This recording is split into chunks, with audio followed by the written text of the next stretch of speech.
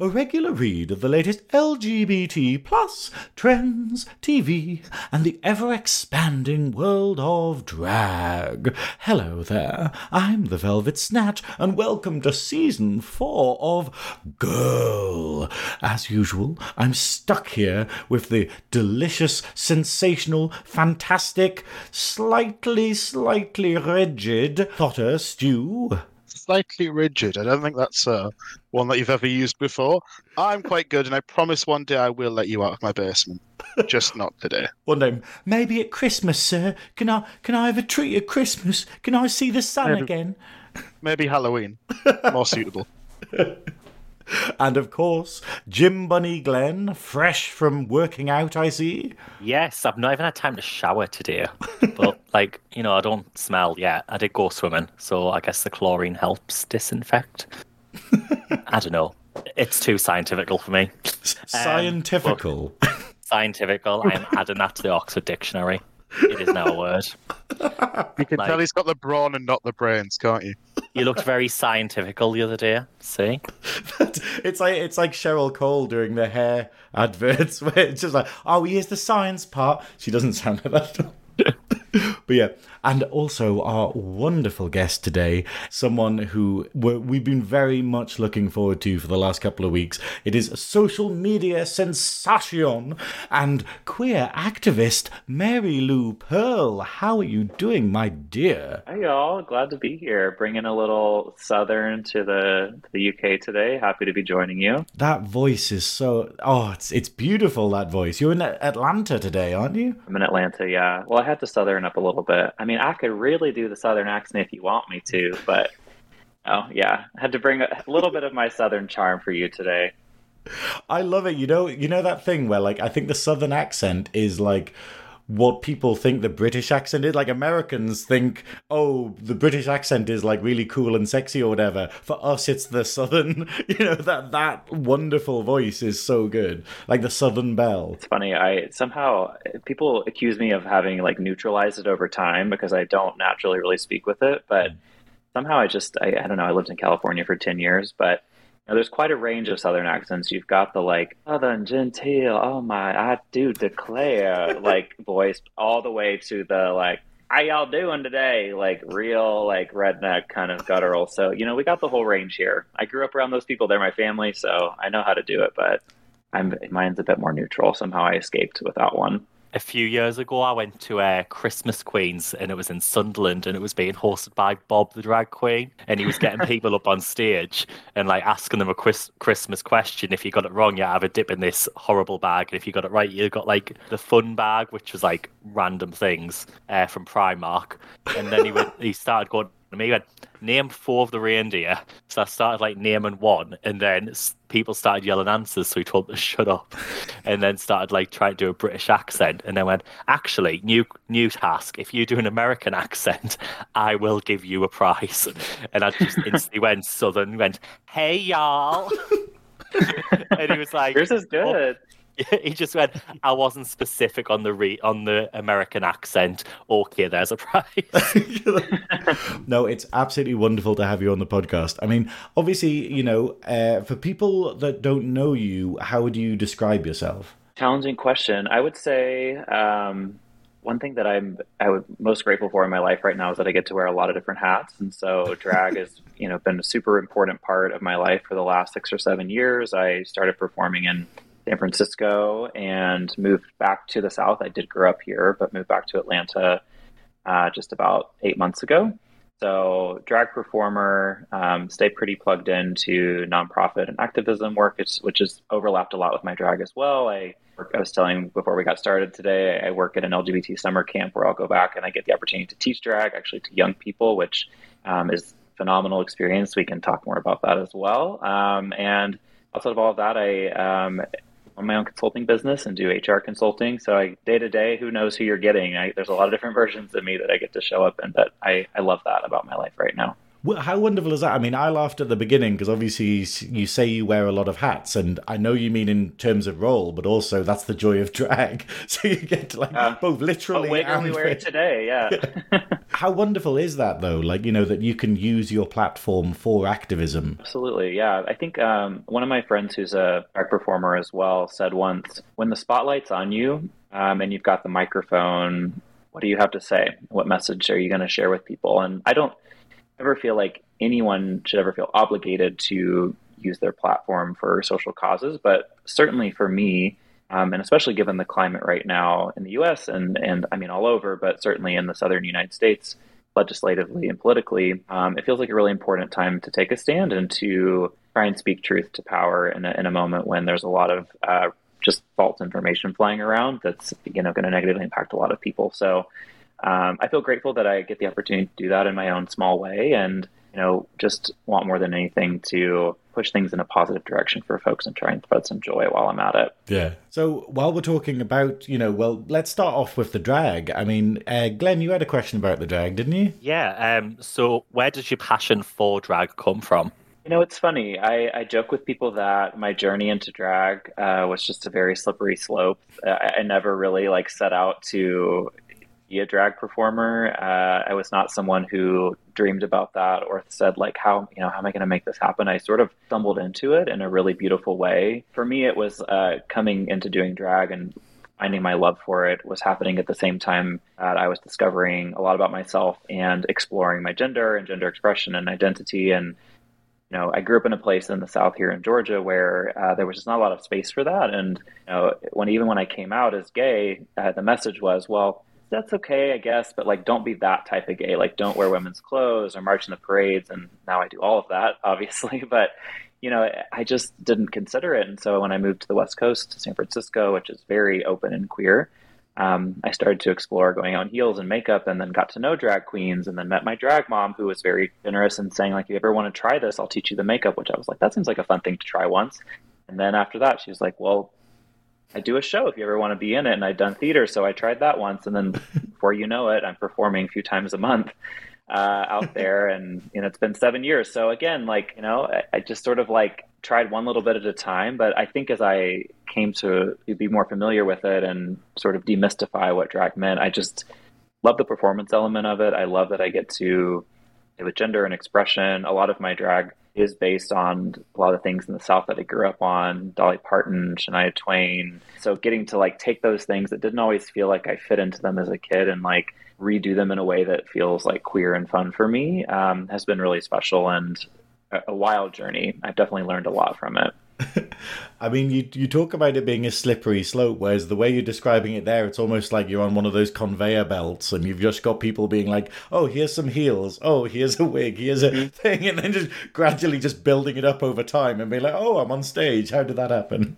Yeah, they just like push me on the stage at the end and then it's like, okay, well, I guess I'm here. I remember one time, like I was on my way to be like in the San Francisco Pride Parade with my partner at the time, and I was doing it with the company I was working at. And on the way, he was like, "Did you process that today you're like basically coming out to your whole company as a drag queen?" And I was like, "This maybe wasn't the moment to tell me that." But again, the whole way, I wasn't really like thinking the implications or like where it was going. I was just like, "This is fun. Let's do the next thing," you know. But you're right. I was very lucky to have people along the way who were really willing to teach and sort of hold my hand, which is something I really always appreciate about the San Francisco drag community. It was very open and supportive in that way, where I didn't feel like it was competitive or like people felt like I was trying to take over their turf. They were very open to like, hey, you want to learn? Great. Like, here's a stage here.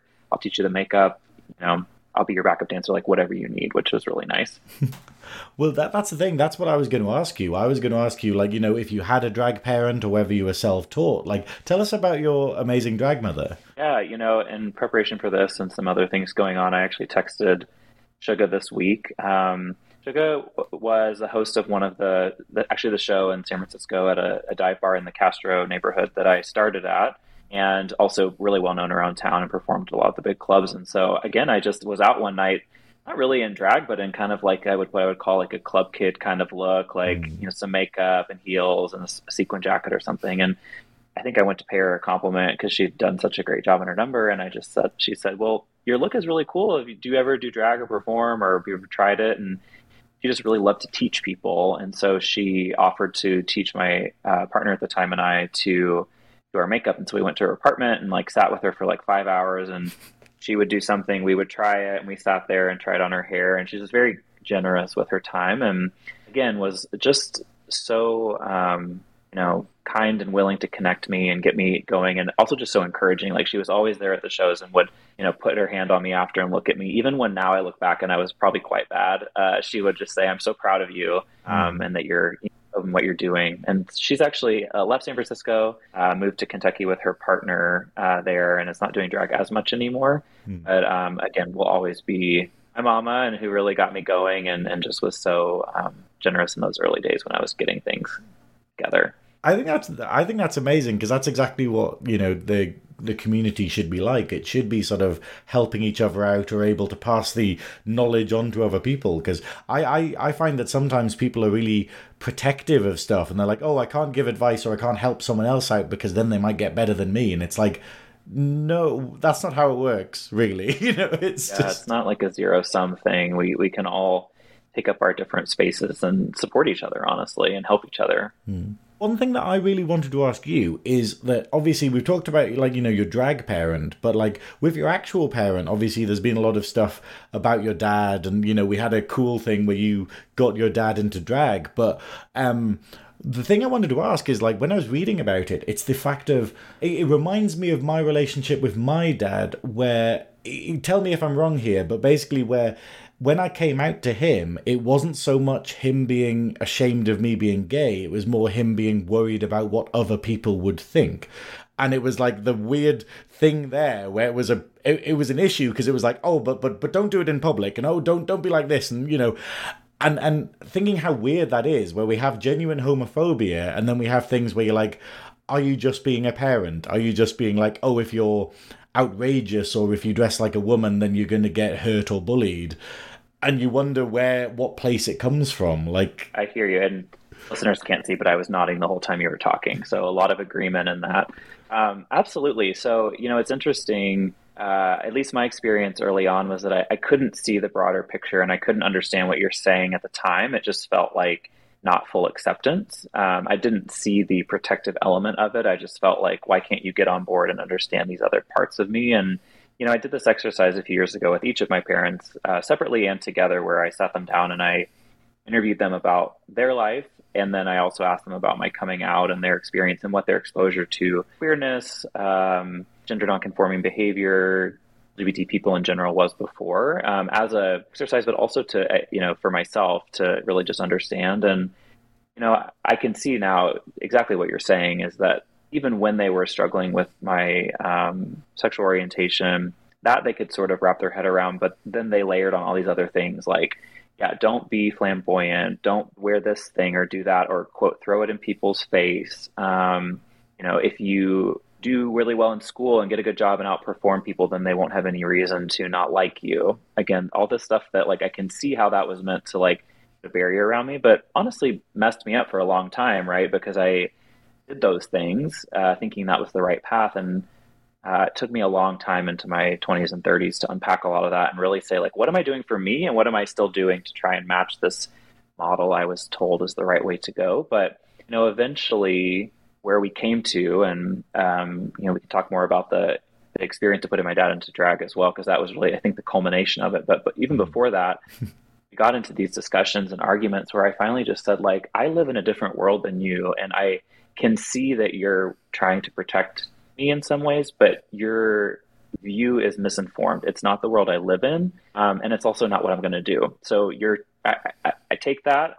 I'm not doing it, and so your choice now is to just move on and come on this journey that I'm on and experience it and open your eyes, or shut up at this point, right? Like, I love you, but stop having these conversations about, like, telling me not to do drag. Like, I'm doing it, and it's been wildly positive. So we finally got there. But yeah, I can see for sure that it was given where they grew up in very small towns as well, my dad from central Mississippi, even more conservative than where I grew up, like it just to him felt like, oh no, he saw how people were treated there and didn't want that for me. Obviously, a lot of the stuff that you're mentioning is stuff that you've had on your social media, which is obviously quite a good platform these days. It's where everyone's looking at.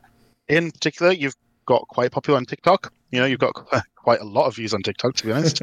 What sort of pushed you towards that platform specifically more than any of the other ones? I would say like loneliness and sheer desperation during lockdown and the pandemic was what initially pushed me there. It's so true as well. I could give you a more eloquent answer, but that's actually the reality. It's turned out to be an incredible opportunity for me, and I feel grateful for all the people I get to interact with there and on Instagram. But initially I was living alone when the world shut down, and I'd been performing multiple times a month all across San Francisco. And as soon as things stopped, I was like, I got to do something in here. I can't just sit around and drink on my couch. I mean, I did that too, but I studied film and television in college, and so started to record some like longer form YouTube videos of shows that I was meant to perform live, and I had all the costumes and stuff. But my friend also messaged me, and she's like, "Are you on TikTok? Like, I just feel like these videos you're making, you could do some really fun stuff with Mary Lou Pearl. You should give it a shot." And so I did, and a couple of them got picked up, and then I was like, oh, wow, there's something here. And, initially it really was just for fun and about being able to create and play and drag and trying to make up and do things in this way, since I wasn't able to interact with people in person. But I think especially after a lot of the maybe activist or like societal awakening, especially in the United States, a lot of us went through in 2020, just realizing like what is our position in the world to have a voice and speak out to things that mean something to us. I started to rethink a bit like the focus that should take. And, more recently, as I mentioned, with everything going on in the US and especially around queer identity and queer young people, I just feel like there's a need and a void for positivity and putting more out there. Again, like speaking truth to these issues, but also just be encouraging and positive towards queer folks. So I've been doing a lot more lately around lessons and bits of my own experience that I feel like might be helpful for people to hear, and my journey as a queer person, talking about my experience at the LGBT summer camp that I work at.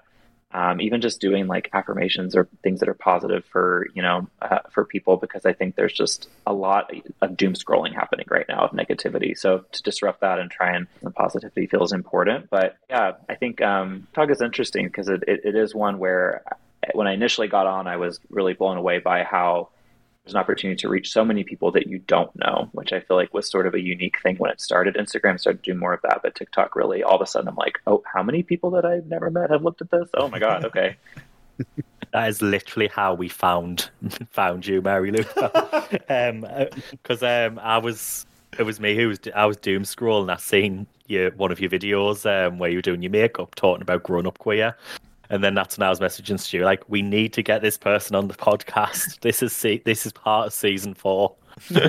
Oh, that's so fun. See, that's the other piece is like, I don't know. Someone once said something I really liked, which is like having a lot of followers on social media is like being rich in monopoly money. It's like, what does it actually give you? I know you can monetize it, but it doesn't mean so much to me. But I think like the opportunity that it's created to connect with people that I never would have before and have these conversations and whatnot has been really special. So I'm so glad that I was able to interrupt your doom scrolling for a little bit, and here we are. Well, it's exactly like you say, though. It's the fact of like, it's really important for people when everything is shit in the world to basically just like have people going, hey, try this, or hey, like the It Gets Better movement from a couple of years ago is so fantastic. Just this idea of allowing kids and allowing young people who might not be able to speak to their parents, who might not be able to speak to their immediate communities, to have affirmation online and be able to see that it gets better is very important. Absolutely. I mean, we could get into a whole conversation about the state of U.S. politics, which we don't need to do today necessarily. But I think you're right. I think that I was actually having a conversation earlier with someone related to some different work, and I was just saying that I think, when I think about my why, like, why do I do professional work I do, drag, why do I keep making these videos for people? It's really comes down to like wanting young queer people to know that they're loved and they're okay, that,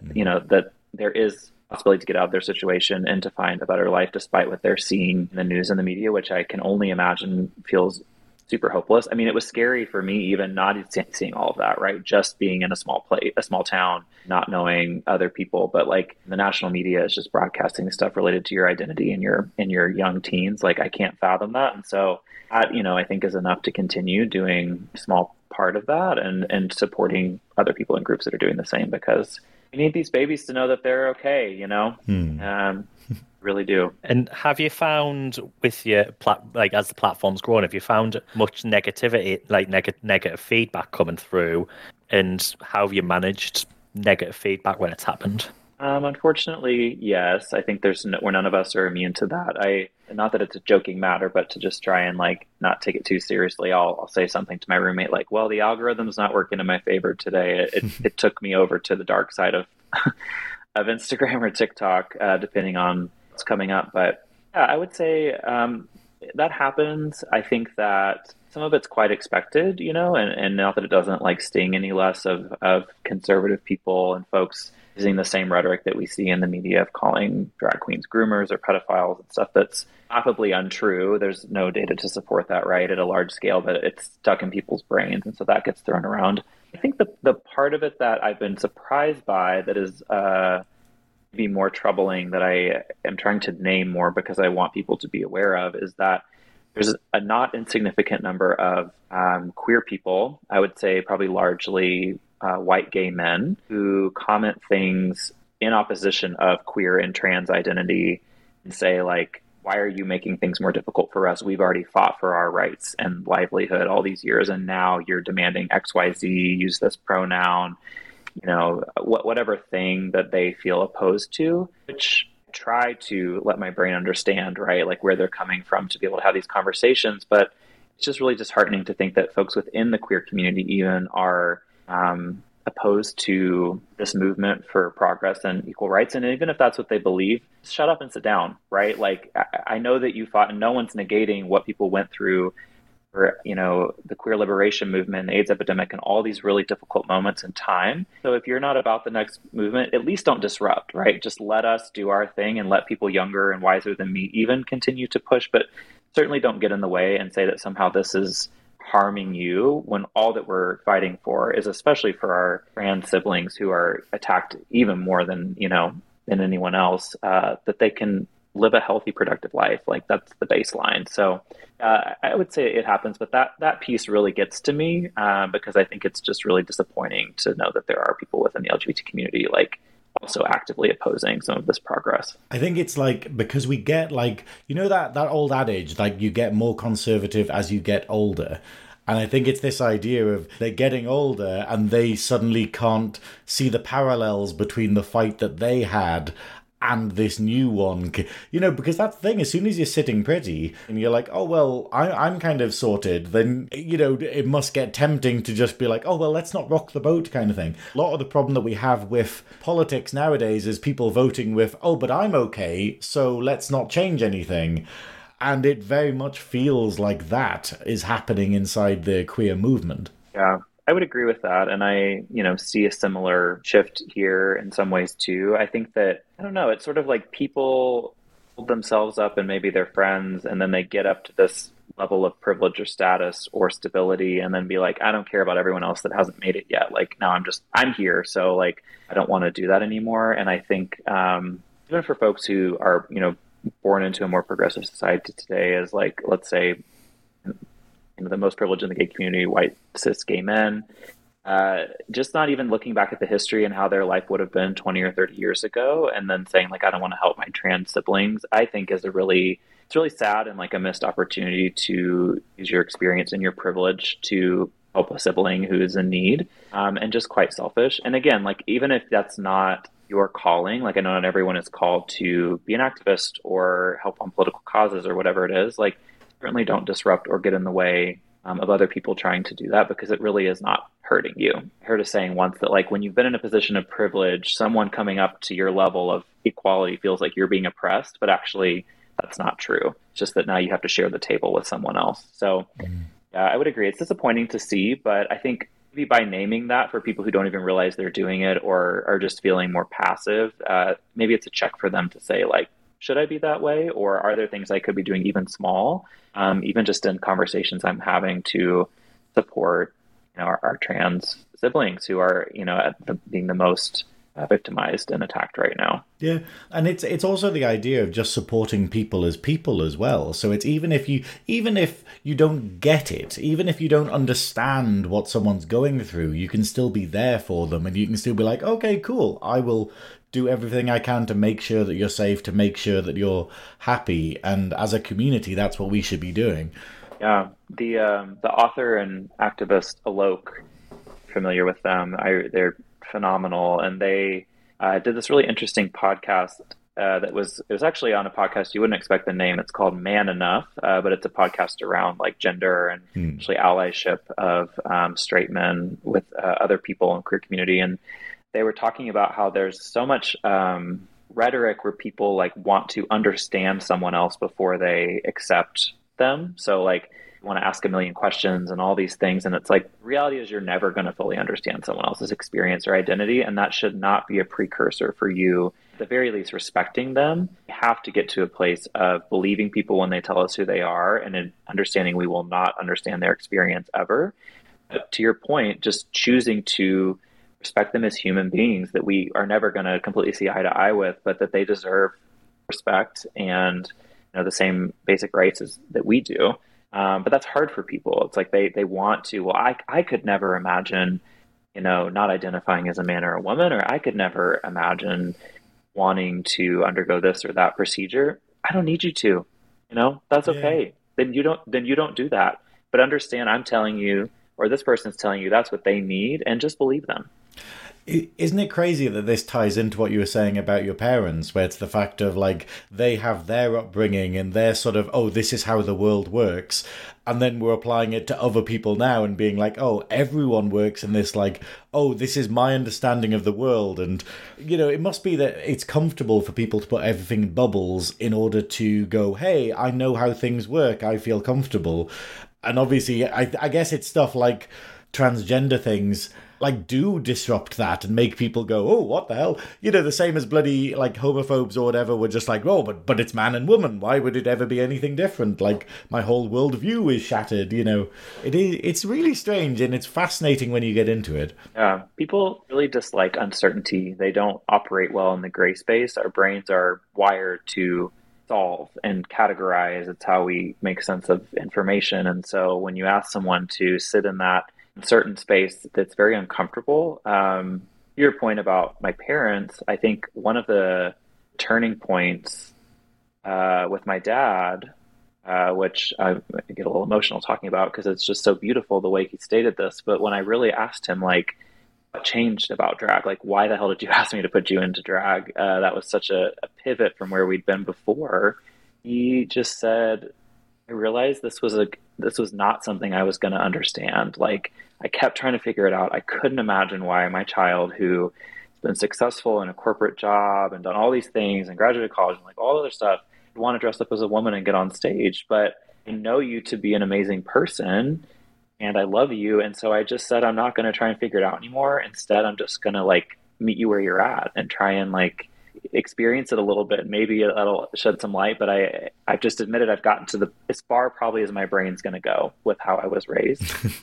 And that's all we're asking for, it's just like, don't try and figure it out. Don't try and totally understand. Just say like, I love this person and I'm going to show up for them with love, regardless of whether I get it or not. I would give him every allyship of the like year century award for how his journey has come and all he's challenged himself. But I thought that was so poignant. It's like, I realized I'd hit the limit of my understanding and I was going to quit trying. No, that's so beautiful. But my next question, obviously, is like, obviously, we've probably covered it. What keeps you making videos? Like, obviously, you're saying you started TikTok in lockdown because, what else was there to do during lockdown? And yet now it's like, what drives you now to keep making videos?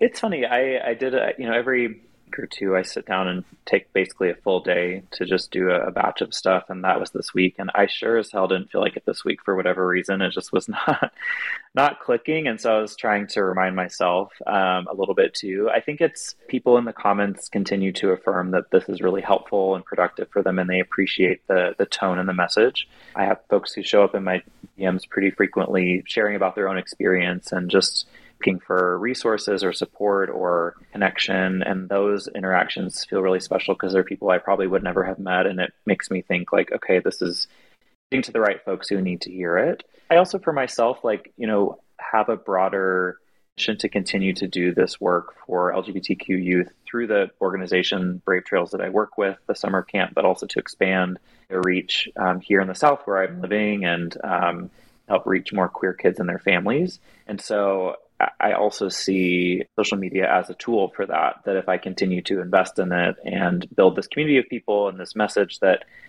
it's less about serving me in some way of having a number or a certain number of followers, but at the point where those things start to come to fruition and launch, I'm excited to have that community of folks to say, like, here's something now that you can share with your own communities as we, grow those programs. And so I think in a way it's for the nonprofit and activism work I'm doing, hopefully a tool that I can leverage in the future. So you brought up the counselling camp a few times. That's something that I wanted to touch on because it sounds like a really amazing opportunity, not just for you, but for the queer youth that you do get to spend that time with. What is the camp like? So what goes on at the camp? Give us a bit of insight. I'm curious to find out a bit more about it. It is just the most joyful place I've probably ever been. I've had an opportunity to travel a lot, and I just don't know that anywhere I've ever been feels as like special and unique as the environment. And it's not about the physical space, right? It's like what gets created there. But essentially, I first of all did not go to summer camp growing up, so I'm not like a summer camp kid. That this was like a continuation of that. Many of the people I work with are. I was introduced to it in my early 30s, and just was like, it was kind of camp like for me for the first time too. But if you've seen movies like The Parent Trap or something, like it does feel somewhat like that. Like you go off to the woods, there's activities, you stay in cabins, folks eat at the dining hall. We do a flag raising, but it's of different queer identity flags every day, which is really fun, and people can share if that they relate to that or identify that way. But just take that and then like take the traditional like camp environment and layer on just everything queer. So people can opt into doing drag is something I teach there, which has been really special. If kids want to, they can participate, but of course don't have to. There's also, we'll have people come do queer affirming sex ed, or like groups that will form for campers who like have a shared identity. So if there is a group of like trans masculine kids who want to talk about their experience being trans masculine, they can do that.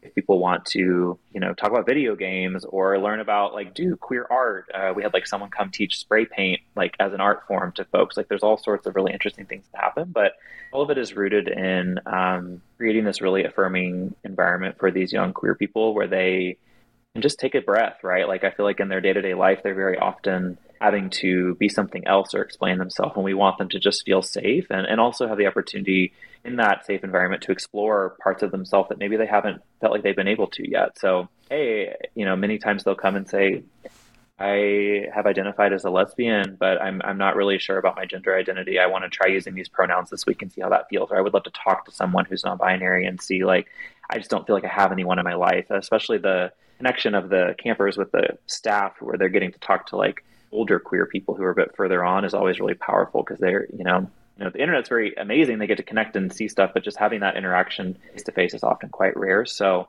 it's really, really special. And, it's they've had as much or more impact on me as I have on them. And I will be the first to admit too that a camp environment is certainly often a very privileged space. Like there's a barrier to access financially for having your parents' support to go, and so We do a lot of work. Have given hundreds of thousands of dollars of scholarships for folks who couldn't access that financially, which I think is really special, including kids who are in the foster care system who get to come spend time with us, which is really cool. And we also think a lot about how to create spaces outside of physical in-person overnight camp where people can so like online spaces. We do mental health and counseling services for queer people and their families on a sliding scale, depending on how much you can pay, with queer and queer affirming therapists. We also offer like pop-up events, brave spaces, or family camps where people can come just for the day or a couple days, including queer parents who have kids who want to meet each other. So there's a lot of different options, but all of it is just rooted in wanting to like create these potential spaces for folks, have fun, and do, again, you can still do like archery and hiking and all that, but there'll also be kids taking drag and practicing their makeup at the same time. So it's pretty fun. See, it'd be like that bit in Priscilla where it's like drag hiking. If we could just combine them somehow and just absolutely. Hiking in heels, that's got to be that. That should be an Olympic sport. Truly, one of our counselors, who's also a huge supporter of the camp, Patagonia, who is a big social media personality as well, had a video go viral years ago that was of her hiking in heels. I should send it to you. Look it up. That was one of her first like viral moments, I believe. And yeah, she actually comes to camp and will teach drag and do stuff in the outdoors. So it's a little different. I was more of a city girl pre-camp, so getting me and my drag out into the woods has been an adventure, but I'm learning. It's just a lot of setting spray and umbrella and all that to try and protect from the elements, because I'm not used to that. I mean, Glenn, is there anything like this in the UK? Because obviously this is the thing, we don't have camp culture in the UK, I don't think. We have the Scouts, and I think that's the closest we get, isn't it? Where it's you go to a cabin by a lake or whatever for a fortnight, a weekend or something. But then in America, it's I only remember it from films like The Addams Family and stuff, where it's just going, oh, okay, it has these camps and stuff. But is this something that the UK could benefit from, do you reckon, Glenn? So we do have youth projects, because my dad's a youth worker, and managed the same project for about over 30 years now. But to be honest, really, his project is just starting to reach into LGBT work in the past 4 years. Maybe it's just started doing it more, and now they're starting to put on some LGBT based youth activities. But yeah, I think it's something that's still growing. But equally, I think in the Northeast, the LGBT support for teens and for youth is poor.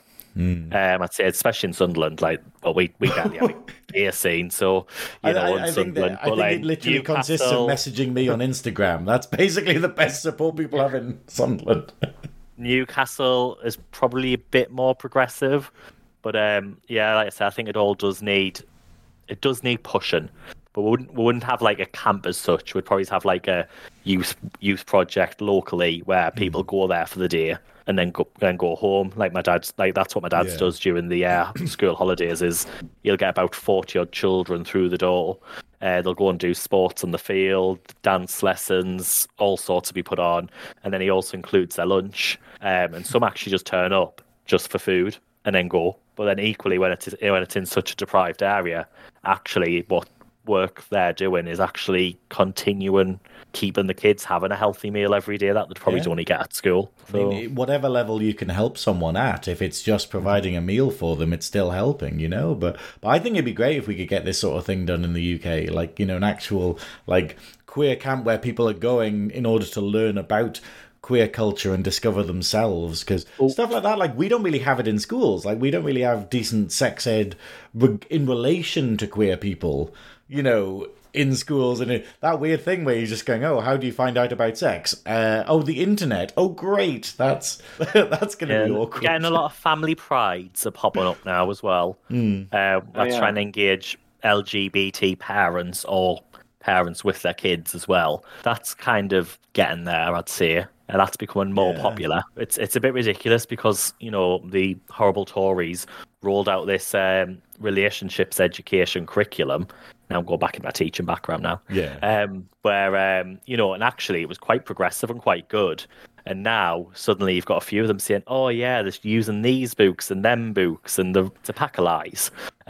because I actually developed the relationships curriculum in my last school, and everything is tailored to what children need to know about relationships. And in the upper, your secondary schools, as they get into teenhood, what they're teaching there is it's not always, it's never sex. It's about staying safe. Yeah. And it's about, and it's just like, now suddenly they're going, oh, yes, that terrible decision that was made is now under review. And it's like, well, you made that decision. And like, no one's actually bringing them back to say, hang on, you rolled this curriculum out. So the blame actually is you right now if that's the case. But it's not. The closest I got to sex ed when I was at school, for like in terms of like gay culture, is like, oh, don't get HIV. And you're like, okay, but what's the preamble to that? It wasn't very progressive at all. But, we're talking about progression, like we're talking about progress in like, not in the queer community, but in the wider community. Like, do you think, I don't agree with this question really, but do you think that people will ever get over the drag storytime fiasco and accept that it's actually a wholesome event for families? And obviously, I'm going to paraphrase this because I'm pretty sure no one really gives a shit and it's all just fear-mongering and, people going, oh, this is the thing I've decided to hate today, rather than actually think that kids are in danger. But that's my 2 cents on it.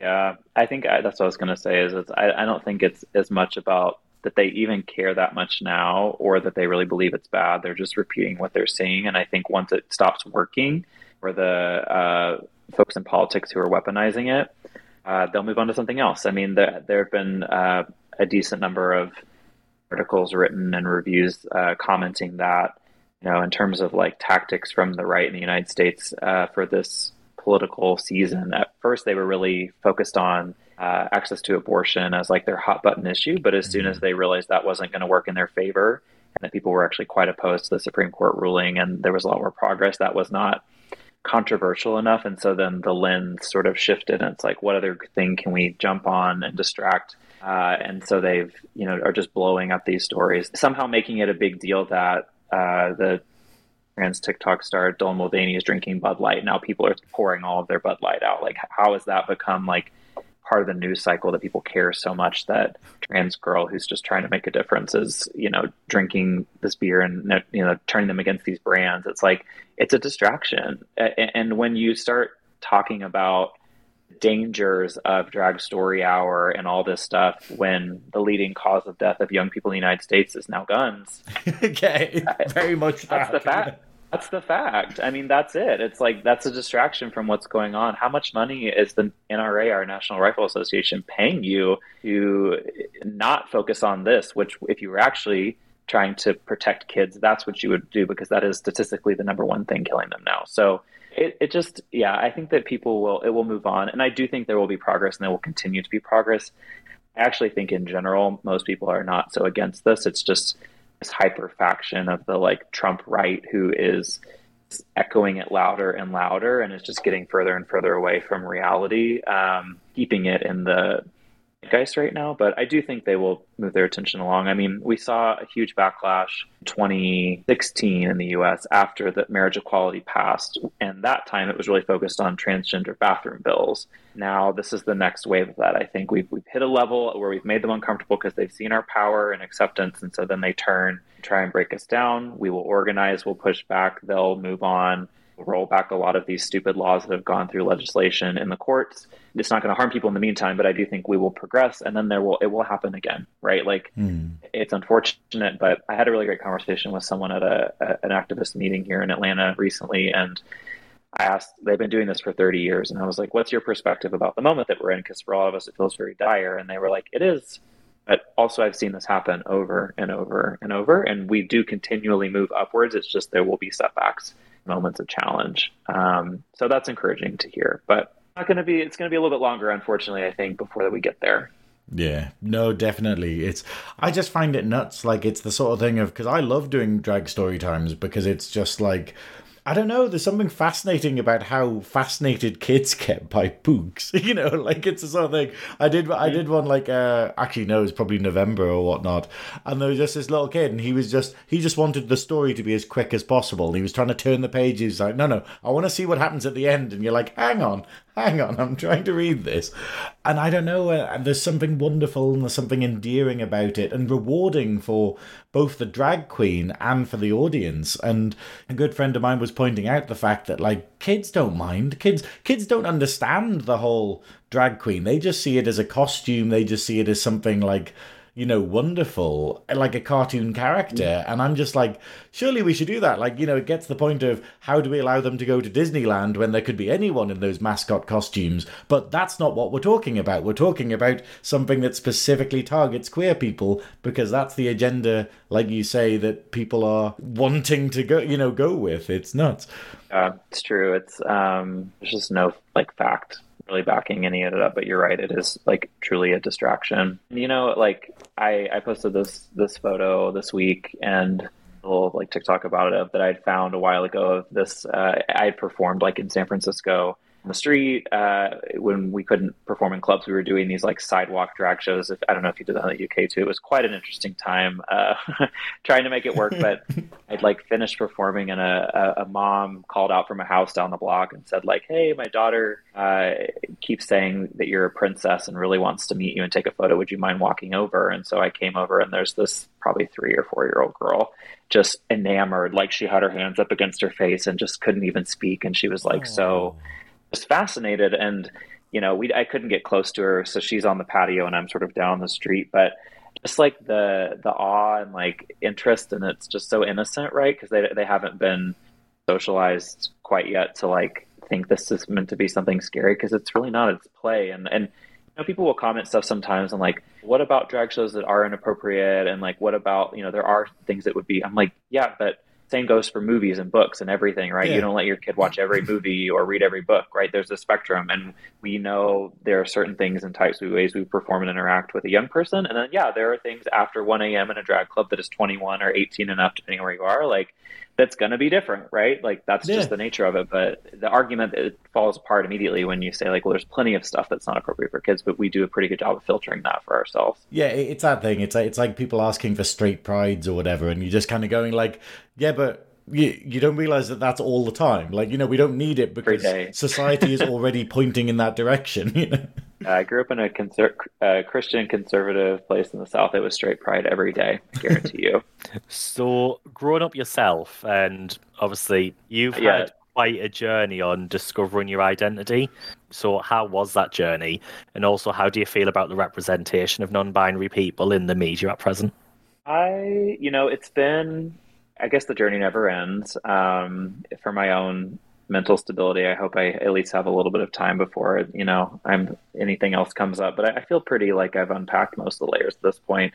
I think for me with, I came out as gay when I was 15, started doing drag in my mid-20s, and then came out as non-binary in my early 30s. I think the latter, as I processed it, felt like it had always been there. And like there were sort of these disparate pieces of things that I I've known for a long time, right? I've been performing in drag for a while.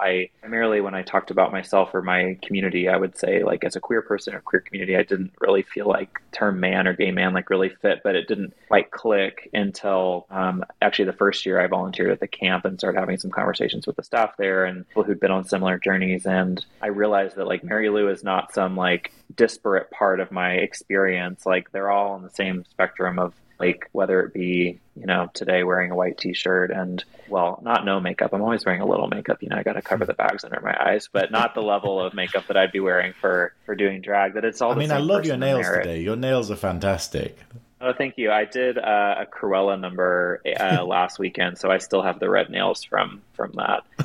Yeah, I just realized like this is all part of the same person and story, and realizing that it kind of clicked into place with that non-binary and genderqueer really felt like it fit. And, you know, I felt a little bit of strange or shame around like, why did it take me this long to realize it? And a friend of mine who is trans said, well, when we came out, well, the only labels we really had are like, are you gay or straight? Like pick one, that's kind of it. No one was really talking about gender identity, at least in a broad sense where I grew up.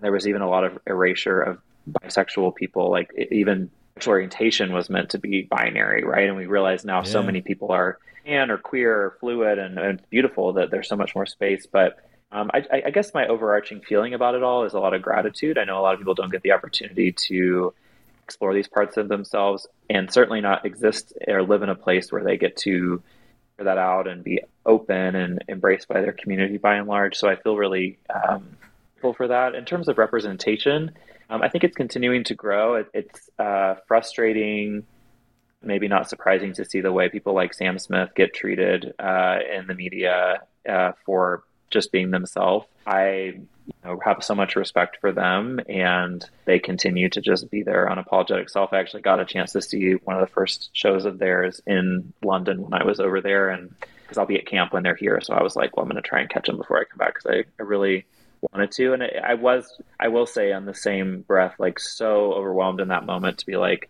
younger me ever expect to see a non-binary person like an arena this big, like doing a show like this and just being so unapologetically queer and celebrated by people? I was like, that's pretty cool. We're growing. I still don't see a lot of non-binary people in like film or television, but that's starting to progress. I think that they've always been there. We just haven't called it that, right? Like there's been other tropes that we use, like a tomboy or a more femme person that actually maybe might have been, but didn't have the language or the space to explore that. So I think we've only seen it before, but actually labeling it as such, I think is still new because people are still figuring out the language and even for themselves, how they want to identify. So I think it will come, but we still got a long way to go. I mean, Hollywood still can't even write for women properly. So the idea of them managing to get queer people and, non-binary people right, it's like, okay, this will hopefully happen one day. But so we need to get more people in the room who identify that way to tell them how to write, right? That's the big thing, is having people actually creating those stories who identify that way. Because we still have the boards of places where you're like, hang on, wait, you're all straight cis white guys. Like, how, what? How are we expecting to make any progress here? Exactly. Very true. We need to get more people representing themselves, speaking out about it, or at least have them among the mix to say, well, hang on, that's not who we are. Or, that might be how one person you've met who identifies as that may act, but we're all different. It's the same regardless of gender or sexuality. Every individual has their own way of being. Someone who identifies as a cis straight gay man might have the exact same mannerisms as someone who's a flamboyant femme gay person. Why would you then assume that there's a binary for either of them? It's a bit wild, to be honest, but that's something that we could probably talk about for hours, realistically. What I would like to ask then, given that obviously the whole sort of theme of the podcast has been, queer youth and development and stuff, do you personally have one solid piece of advice that you think could benefit sort of the queer youth in general? I would say that there's so much noise right now and rhetoric out there that is distracting and can make people get a bit hopeless or confused. I think trying to find quiet space to get in touch with yourself and just listen to how you feel and what feels true to you, and if you feel okay with that, then that being your center and your truth is really important. I think that was important for me in figuring out my identity and not worrying so much about what it was going to be like when I started to tell people or if it made sense, really just making sure that like I felt sure in myself. I think the other is like for young people, just remembering that they still have so much life to live ahead of them, and that can feel really hopeless, like things aren't going to improve. But as someone who came out almost 20 years ago for the first time, I could not have imagined where my life would go and the community that I would find and the surprises. I mean, drag being one, like I said, I did not predict that one at all. And I know there's a lot of privilege in that for me that it's turned out that way. But I think for many folks I talked to, just felt so hopeless when they were in their small place or hadn't made community yet. They were really scared and they wish they could go back and tell that younger person, like, be okay, like hang in there. It's not going to be easy. Like there's going to be tough moments. And as much as you may want to come out and tell people, like, that may not feel safe for you, and that's okay. Like, take your time. There's no rush. But there's a huge community of people out there ready to embrace you and be your family, even if the family that you're in is not supportive. But it takes time, right? And this identity journey, it doesn't just click. You're not searching for something that you find and then you're done, right? It's like, as we were saying, often lifelong. So patient with yourself, but I think just if anything I could infuse is this feeling of like hope and possibility, and to try as best you can to stave off the hopelessness, because I promise there is a lot of, it's gonna not okay, I think. No, That's beautiful. I think it's great because obviously people should just try stuff out, and obviously everyone's a bit too scared to do it. Like, I've always been saying, like, there's so many people where it's like you need to get open about being like queer in order to sort of try, or if you think you are, if you're bi-curious, like, see what happens. Like, try kissing a guy, try dating a guy, and then just go, oh, this doesn't click, and at least then and that, and it's good that we're getting youth nowadays that are questioning their gender, and they're going like, hey, okay, like you were saying at camp, where it's the idea of people going, hey, I'm going to try out these pronouns and see how I feel about that, and then by doing these things, their identity clicks. There was this one day where the mornings, like, we encouraged the campers that day, if they'd like to like change a pronoun or name for that day, happy to. Some do every day, don't at all. Well, one day this quieter kid who was a transmasculine kid, was labeled female at birth, was socially transitioned, not medically, but socially transitioned to expressing more masculine. That day was like, hey, I feel like I want to try they, them pronouns today. Hey, okay, this person's using these pronouns, please respect that. So at the end of the day, they come back, and I was like, how'd it go? And they were like, terrible. I was like, oh no, like, I'm going into like mama bear mode, like, who said something, or like, what happened? And they were like, no, nothing happened. It felt wrong, so I'm going to use he, him again. And I was like, okay, that's great. Like, tried it today, it didn't feel right, that's perfect. And then we move on. Like, it's not some big scary thing. There's no indoctrination or whatever the hell people want you to believe. It's just like no judgment zone to like try this on and then decide, nah, that's not right, and we keep going. That must be why people are scared, though, because it's like, it's not signing a contract. It's like, no, you're trying to keep the world in a little box, and you're trying to make it all concrete and whatnot, and then effectively we're saying, hey, just change your mind, like, work out what works for you, try out different things or whatever, be fluid. And society doesn't really like that. Society likes to know where everything is. Exactly. They want clear answer, which can be hard because coming out, whatever that looks like, sometimes people want to know the new rule book. And if I was, I do generally feel they, them pronouns fit most of the time. When I'm in drag, she, her is good, but it's often more fluid. But just for the sake of consistency, I'm like, let's just say they, them, and go with that, because most of the time. But people, again, they want like a clear answer and a definition, right? Whereas sometimes for many of us, it's like, it's kind of flexible. And like, yeah, I respect especially the kids at camp who will come and like day to day it kind of changes, and they'll change it all the time. I'm like, good for you, like, I wish I could do that in my life too. I think it is really beautiful that there is a safe place for children in America to be able to explore their identities, and whether they do that through just regular activities or even playing games and getting to know each other that way and learn who they are. Speaking of games, Stu. Yeah, do you think we should start a little bit of a game then? Girl. It'll warm me up for the summer, since I'm going back to camp, get me back in the game mindset. I need to practice a little bit again. I assure you that your games will be far more professional than this one. So, Stu, what questions have you Googled this week? Don't call me out like that. It's true. It's exactly what I do. So this week, I thought we'd sort of combine a bit of fun with a bit of sort of, rights and things like that. So we're going to play a game called Is That Right? The idea is that to win a fabulous Stu Peter badge in the colour of gold for the winner, or a silver one if you're a runner, we're going to ask questions to each of you in turn.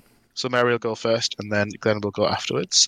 About the sigh of relief that it's not me doing it this week. The well, you're ill this relief. I did think, since you're not feeling very well, I will pick on Glenn again. So yeah, the questions this week are surrounding sort of laws and rights in countries. They're all daft ones, so some of them are going to sound like they're not real, and what I want you guys to do is tell me if it's real or if it's not real, basically. A bit of a true or false thing. Yeah, it's just a little true or false thing. So I'll give you one, tell me if it's true or false, basically. Velvet will keep score, and then at the end, we will shockingly reveal that probably Glenn hasn't won. Although I think you have won at least one now. So yeah, you got your goal. Yeah, I beat James last week. Like you did. Well done. See if you can make it 2 in a row. So to start, Mary, in France, It's illegal to name your pig Napoleon. I'm gonna say that's not right. False. It's actually true. Whoa. Oh, quite like a lot of government oversight for the French to do that. Was my thinking, but okay. I guess so. I guess not. We can't talk about Napoleon like that. I just love that must exist because there's a frequency of people doing it. Like, the idea of everyone was naming pigs Napoleon. It's a brilliant law. I quite like that one. If you could name a pig Trump in the United States, I bet it's a good question. That's exactly it. It's exactly that. It's that same thing, but gammon. Right in around. Gammon. Very much gammon. Glenn, between the hours of 29 minutes past 3 and 47 minutes past 6, people in Madrid cannot ask each other what time it is. That's false. It's true. Is that siesta time? It might be siesta time. I didn't get an explanation for it. I just saw the fact. It was like, that's great. You can't just do that and then not have a reason for it. I think it's when things close for siestas, maybe is why. It should be. I think that's probably correct, but it gives everyone a reason to go out and do some educating online, so, Okay, Mary, there is a city in Switzerland called Zug where it's actually illegal to consume chocolate between midnight and 6 in the morning. True. That one is actually false. I absolutely bullshitted that one. Is that like gremlins? Wow, okay. Is it, don't feed them after midnight? I mean, it doesn't exist, so it could be. It could be anything you want. Glenn, in Goodyear, Arizona, you can be fined up to $2,500 and 6 months in prison for spitting.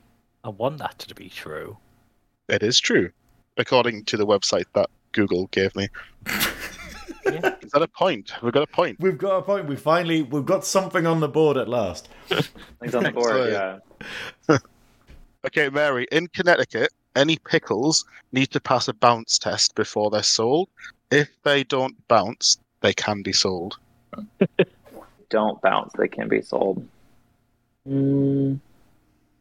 That's true. So it is false to an extent. It's the other way around. So if they don't bounce, they're bad pickles. You want them to bounce. Hold on. So I felt too specific to be made up, but okay, that makes sense. how does that work though? Do you not get all these dirty pickles because you bashed them off the floor? But maybe it's like if they're rotted in the middle. Like if they've started going bad inside, they might not bounce, and if they're healthy, they would bounce. They would bounce. Yeah, you've got to get that. So you don't have a dodgy pickle. Yeah, no one wants to. That's name. That's my grinder name, Dodgy Pickle. I'll change it now. Maybe it's. Does your pickle bounce? That should be the question on all dating sites now. Does your pickle bounce? That's a weird law, man. It's brilliant, honestly. Some of these are fantastic. Did they do with everything there, though? Did they get cakes and they're like, well, does it bounce? No, it was a good cake. It's gone now, though, but... It wasn't jelly, damn it. Okay, Glenn, in Wales, there is a law preventing farmers from being taken to court if they're caught trying to milk a ram. That's not true. That's not true, but I thought it would be funny. I thought you were going to bring up there's a law in Chester about Wales. Oh, they're shooting a Welshman. Yeah, so if you stand in a certain part of Cheshire and you use a crossbow, and you shoot a Welshman, that is legal.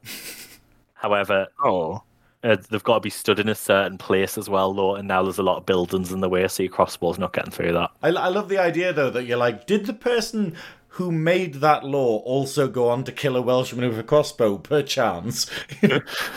Sounds likely.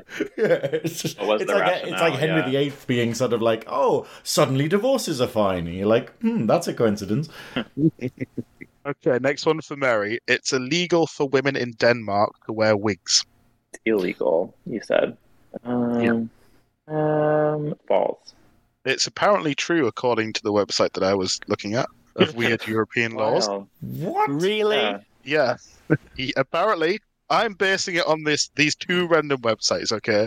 So if none of these are facts, don't blame me. It was just a bit of fun. Must be some old law in the books or something. Yeah, back in the day, like it was like a proper thing for like leaders to wear wigs or something. I don't know. Yeah, I think a lot of these weird laws are based on old school things and stuff that might have changed in the past. Glenn, speaking of women, in Budapest, you may only tell a woman she's beautiful if she isn't wearing a hat. Gonna say that's true. It's false. That was out of my brain. These are all dumb. And as you can imagine, I'm quite good at writing dumb laws. Okay, Mary. Fair, Tennessee seems to have beaten you to the punch. I was going to say, you have a career in politics in Tennessee. I know, right? To come and set myself up. Okay, Mary, if you tell a man in Italy that they don't have the balls, you can actually face a criminal fine. True. It is true. Wild, but true. Yeah. Glenn, final question for you then. In Germany, people are banned from mentioning the year 1966 in any football ground. False. It's true. And it's because it's the year they lost 4-2 to England in the World Cup. Sport reference. Not bitter on this at podcast. all. I'm going to go around Germany and visit all the football stadiums during a match game and be like, I have not been here since 1966. And they would believe you because you look old enough. Oh, Hey, that's the second shady mark of the day, Stu. That's Hardest it. mark. Remember, That I'm was my first driving one. tomorrow. Oh, damn it. Okay. Fair enough. Well, at the end of Okay, at the end of that, we have. Oh, it's a tie with all of us, including you, Stu, for that sick burn, having 1 point. Yes. X, I'll take the sick burn point. Is this the first time we've actually needed the tiebreaker in a good long while? I think it is, and because the tiebreakers are always so ludicrous, I'm a bit kind of like, whoever wins here, I don't know if it's a victory or not. You know, I quite like this one. So the tiebreaker, it's always a number-based question because that's the easiest way to try and do a tiebreaker. So I'll ask you the question, and then I'll ask you each to give me a number based on what you think the answer is. Closest wins. Simple. It's just maths, and normally the gays don't do math, but in this occasion we're going to. So if you refer to a policeman in Germany using du rather than sie, which is the more formal term, what is the maximum fine in euros that you can receive for doing that? So we'll go with Mary first. Give me a figure. How many euros can you be fined for using the wrong term for a police officer? I'm going to say 150,000 pounds or euros. Okay, Glenn? You said 200,000 euros. I'm going to say 3,000 euros. I'm not in this game, but I'm going to say that. I'm going to say you all massively overshot. It's not that much of a crime. It's only 600 euros. So technically, I think Velvet won.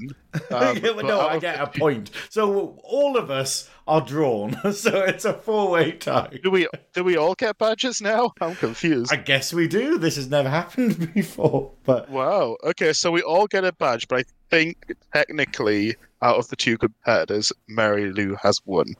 yeah, I think That as works the in my guest, brain.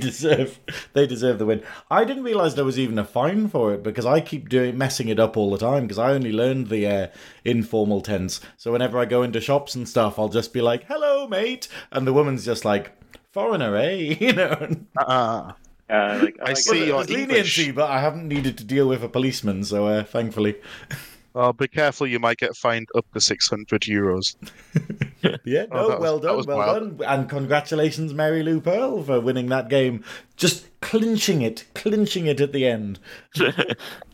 Again, I don't know if winning is winning with obscure laws and fines, but I'll take it. Thank you so much for being on the podcast, Mary Lou Pearl. I mean, there's so much more that we want to ask you, but it's where might people find you? Do you have anything that you'd like to promote? I would say the best we alluded to, but I'm Miss MISS Mary Lou Pearl on Instagram and TikTok, so you can find me there. And linked in both of those bios, you can find information about the camp that I mentioned too, but you can also go to bravetrails.org and learn more about that organization and how you can support. Even finding them on social media, there's a lot of really cute and sweet content that comes from camp. If you want to interrupt your deaths or doom scrolling in a different way, check them out. I'll be there this summer helping them with some social media stuff as well. So, and I'll just say thank you as well for having me. You all are a pleasure, and Glad we got to connect. No, it's been absolutely wonderful. And obviously, we talked about you getting your dad into drag. That is all on your social media, isn't it? Because that is an experience, like thinking where you came from. And like you're saying, that hero's journey that he's kind of had as an ally is wonderful. Absolutely. Yeah, it's pinned at the top of my Instagram, so you can check it out there if you'd like to. Yep. Glenn, Stu, do you have anything that you would like to promote? I'm going to say pop over to our Girl Global YouTube to catch all of our interviews from Drag Idol UK. By this point, the final of Drag Idol UK content will be up. And also our very wonderful content from Totally Drag. Alton Towers, how crazy is that? Drag queens and roller coasters, what a combination. Could possibly go wrong. Yeah, exactly. Wigs flying everywhere. Wigs come off as you go upside down in the loop, and then everyone gets a new wig as you come back down. Oh my god, that would be an amazing TikTok. That's just it. like trying to swap them while you're going. I love that. I would second what Glenn said. Give us a little watch on YouTube. Check out our TikTok. There's going to be loads of upcoming content, and as usual, be queer, do crime. Yep. I'm updating it to include everyone. There we go. You've made it more inclusive, but still illegal, Stu. So That's fine. I'm fine with that. No, and obviously myself, I'm the Velvet Snatch on my socials and thevelvetsnatch.com, because one day when the planets align, I might update it. Let's not go wild here. You've said that for 4 full seasons now. I literally, I'm in this weird period where I haven't updated the website since December, and I've done so much, and I'm like, do I just retroactively put these on as though they were always there? And just be like, yeah, posting that event poster that I didn't do and stuff, I don't know if I'm sort of rewriting history by doing that, but yeah, I will get it updated at some point when I have time. Thank you so much, dear listener, for tuning in, and we hope you've enjoyed. Mary Lou Pearl, thank you so much for being such a wonderful guest and opening our minds to the wonderful world of queer activism. Absolutely. Thank you again for having me. It's been a pleasure. Right. Now, how are we going to sign off this week? Does anyone have any ideas? Are we just going to count to 3 and go, hello? No, not hello. Goodbye. Hello. Oh, God. Mary, We're not starting again. Do you have like a signature sign-off when you're on stage or anything that we can steal and do over the audios? I think you should do, y'all come back now, you hear? That's a great one. That's it, yeah. Okay, yep. Very So, Southern. well, thank you so much for tuning in. We will see you in the next episode. 1, 2, 3. Y'all come back now. You hear? That was Amazing.